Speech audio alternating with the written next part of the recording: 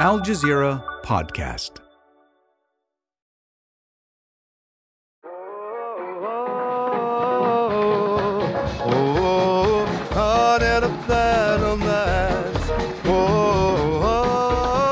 No, Frank Sinatra isn't back from the beyond. But thanks to artificial intelligence, you can now enjoy Lady Gaga's Bad Romance by Old Blue Eyes.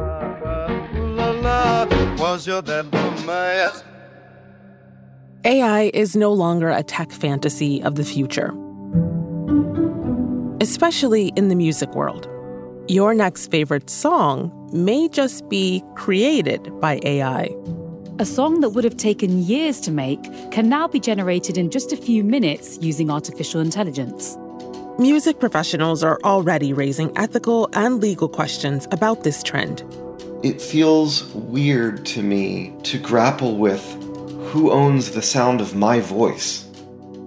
So, if AI is the future of music, how is the music industry reacting? I'm Malika Bilal, and this is The Take.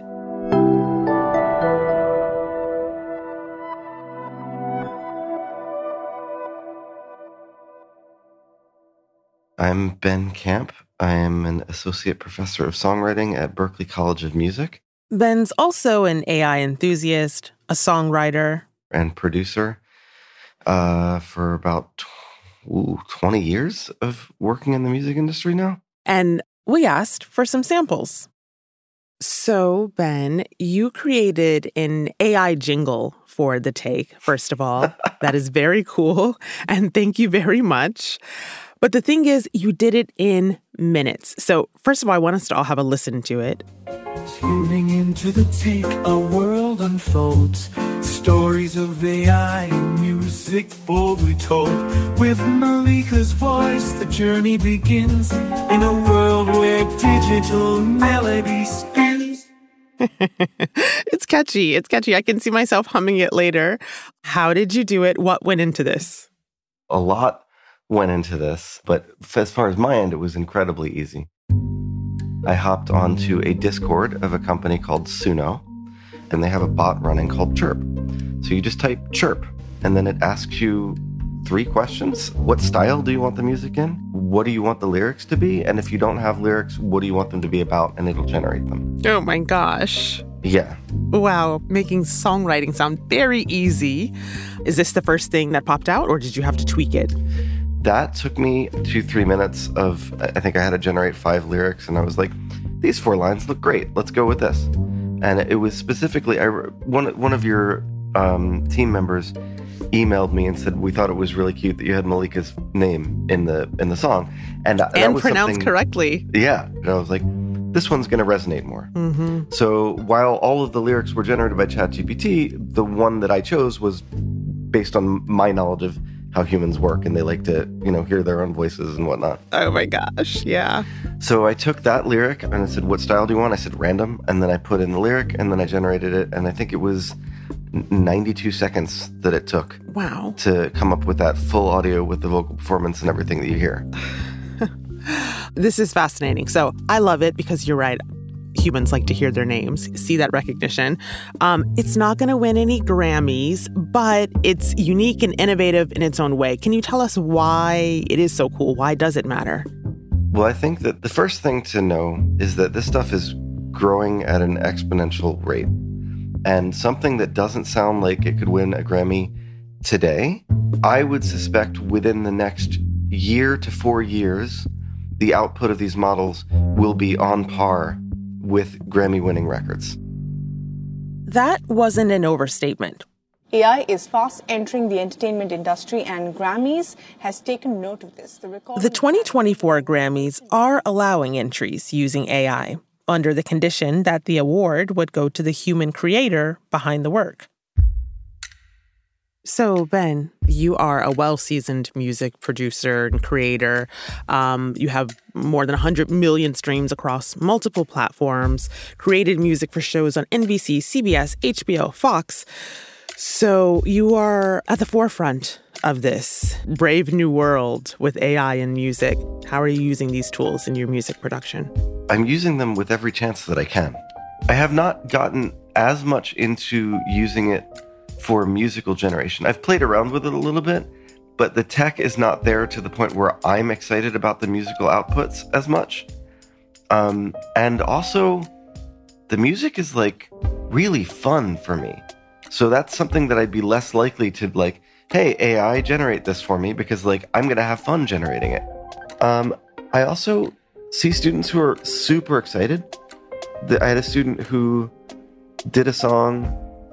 It was a great song, but they had written it in a way that the lyrics, it was one person singing, but the lyrics implied that there were two people singing. Mm-hmm. And I said, hey, could you maybe revise this? And I showed him this tool. He came back the next week with a duet between him and Ariana Grande. And it sounded amazing. Really? Yeah. Wow. And he was hyped about it. He's like, yeah, I'm down to use this. And we discussed, yeah, but you can't just use this, right? This is Ariana Grande. There's legal and ethical implications. So I want to talk about the controversies. And to do that, I want to play a song that broke the internet, so to speak.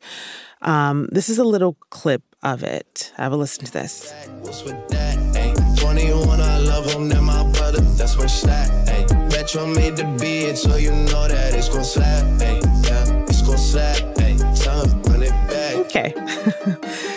Let's talk about why it broke the internet. It got millions of plays on YouTube, TikTok, Spotify, and more before it was removed. It's called Heart on My Sleeve, and it's using what would be considered the voices of Drake and The Weeknd. But spoiler alert, they never sang these lyrics. A new so-called Drake track has just dropped. The good news, it includes a guest spot with The Weeknd. But the bad news is it's not really them. First it was auto-tune, now it's artificial intelligence. So how is a song like this created, and what is your take on it? As far as I know, the lyrics were written by humans, and they were performed by humans, and then through a process called style transfer, or in this case, specifically realistic voice cloning, or RVC, Drake's voice and The Weeknd's voice were mapped over the voices of existing humans. An anonymous artist by the name of Ghostwriter created the song and then had AI generate the sound of the artist's voices for it. So this is kind of like finger painting with somebody else's gloves. We're entering a really difficult zone as far as ethics and legality and who owns Drake's voice? Does Drake own Drake's voice? If a record label wants to train an AI based on master recordings that they own of Drake, can they do that? Do they need to get Drake's permission? Mm-hmm. Google, working with YouTube, has just released a new tool called Dream Track. YouTube have developed this technology. You can type in something that you want to create, and then 9 artists who've signed up to this AI technique will then sing it for you. Can we play? They've gotten artists to agree to let their voices be used. The only two that I know are Charlie Puth and T-Pain. But if you're in this test program, you can type in what you want a song about and who you want to sing it, and you'll get an authorized use of Charlie Puth's voice. We don't talk anymore like we used to do. Or T-Pain's voice.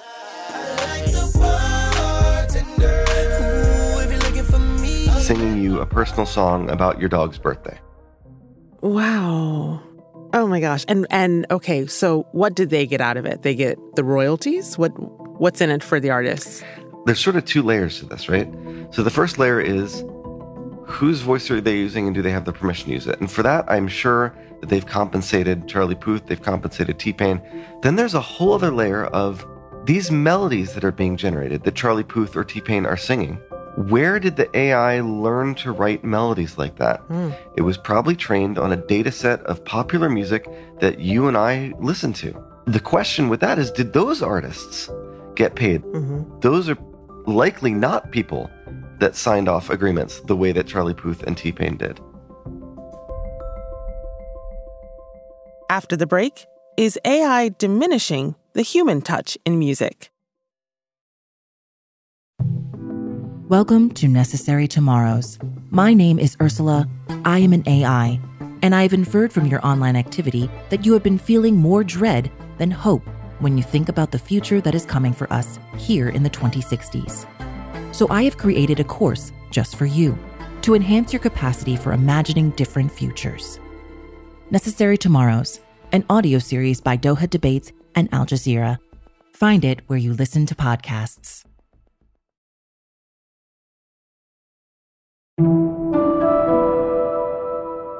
So, Ben, you gave us the example of T-Pain and Charlie Puth agreeing to have their voices used. There's also another example that might be a best-case scenario here, and that is the artist Grimes. She's licensed her voice for use, which means theoretically she should get paid for AI-generated music that uses her voice. We've created a voice emulator that uses AI. So if you sang into it and you sang like la la la la la, transform, it would be my voice. And so what we're doing is we are letting kids basically make music, use my voice. We're open sourcing Grimes. We are not punishing them for distributing that music. And in some cases, if they do it through us, we can collect royalties for them.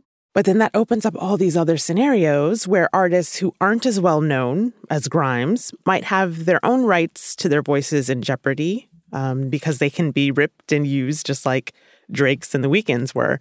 What's being done to protect artists that aren't at the level of Drake and The Weeknd, whose label can come after these creators? It's really messy right now, but I see two directions where this is heading. Number one is the regulated and licensed space.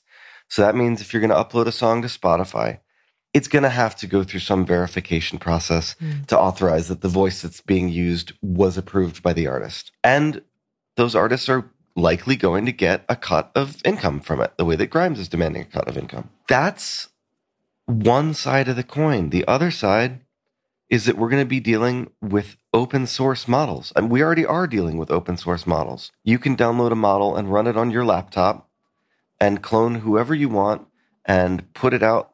And it would not be surprising to me if there became a whole underground movement of bootlegged fake artist songs. Wow. And I'm looking forward to the moment when somebody does a Beyonce deepfake and it blows up so big that Beyonce chooses to perform it at one of her concerts. No.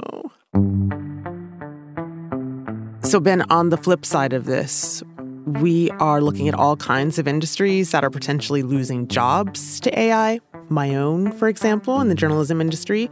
And now those questions are coming for the music industry. So if and when that does happen, what does it mean for the human touch in music? Do we lose something? I think that there will always be a desire for human connection.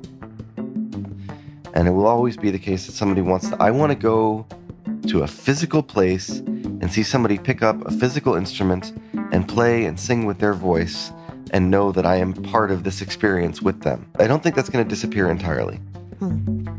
I do think that the monetization of that is going to get squeezed into niche markets. And I wonder, in an age where every fan of Taylor Swift has their own individual clone of Taylor Swift that they can have one-on-one conversations with and who is writing personal songs about their life and their timeline, what's going to happen when you have 50,000 of those fans show up at a concert and they've all been listening to different Taylor Swift songs? Will there be that unified experience? Oh, my gosh. Will everybody be able to sing back the single? Wow. I'm so glad you brought that up because I was actually just going to raise the phenomenon that is Taylor Swift times 2023 Person of the Year. And one of the things that her fans say really draws them to her is her excellent, phenomenal songwriting skills. She is talking almost directly to her audience because it's real and raw, and it's something that can only happen when it's the person themselves that experience those things, penning them to paper and then singing them out loud. So in this future scenario where a Taylor Swift fan might have their individualized lyrics tailored to them, no pun intended there, do we still get that same feeling? Do we still get that same connection? I don't think you get the same feeling, but I think that you get higher engagement. You will get a different experience, but you will get one that is more targeted towards your dopamine receptors, or, it's just going to be laser focused. The algorithms are really good at getting laser focused attention and keeping it. Ben, as we're talking, there's a slight smile in your voice. Does any of this scare you, or are you completely 100% on board? A lot of this scares me. So my biggest concern, a human is never going to beat an AI in chess anymore. When we reach artificial general intelligence, meaning that an AI can do everything better than humans, we're facing existential risks. And that is a bit terrifying. And there's yet another layer to this concern. Capitol Records cut ties with Evan Mecca, a cyborg rapper, after being accused of, quote, digital blackface and stereotyping. 2 non-Black executives were running the company behind the artist. After the digital MC FN Mecca, rep by Capitol Records, went viral using a hip-hop caricature and even the N-word, organization Industry Blackout released a statement. They called the project an abomination and disrespectful, especially... Other artists, like Nunuri, have sparked controversy as well. A fashion model with over 400,000 followers on Instagram, Nunuri became the first AI pop star to sign a deal with Warner Music.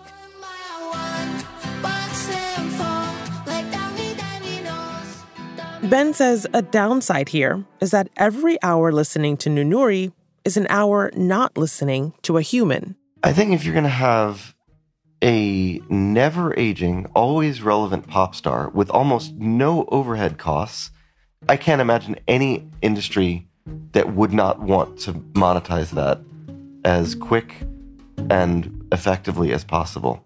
So it could, be promoting unhealthy body images, unrealistic body images for fans to reach up to. Despite the problems, the combination of AI and music does come with some promises. It raises the floor on what every human being is capable of creating. Art, music, video, etc. Pretty soon, we will democratize access to music generation, and anybody will be able to generate the music of their dreams. And that excites me. I think we're also heading into a world where it's already being used. And so anybody not using it is necessarily going to fall behind. It's a bell curve. At least in my bubble, there are students and teachers with pitchforks saying, get this out of here. We don't want anything to do with it. And as teachers, we want to teach our students critical thinking skills. But I don't think that we do that by telling them, get away from AI, it's scary. I think that we do that by saying, here's what can go wrong with AI. Here's what you have to be vigilant for. Ben, thank you so much for this conversation. I am equal parts intrigued and excited and also nervous. So I think you nailed it. That's my takeaway. I am also intrigued, excited, and nervous. Mm-hmm. But I know that if I don't make use of it, somebody else will. Yeah. So I'm trying not to let my nervousness keep me from exploring the potential of this. Mm-hmm. And also keeping a mind open for how to do this responsibly and ethically. And that's The Take. This episode was produced by Srijan Pandey and Sariel Khalili, with Sonia Bagat, Khaled Sultan, David Enders, Amy Walters, Chloe K. Lee, Ashish Malhotra, Veronisa Campana, Miranda Lynn, Zaina Badr, Nagin Oliai, and me, Malika Bilal. Our sound designer is Alex Roldan. Joe Plord mixed this episode. Alexandra Locke is The Take's executive producer, and Nay Alvarez is Al Jazeera's head of audio. We'll be back.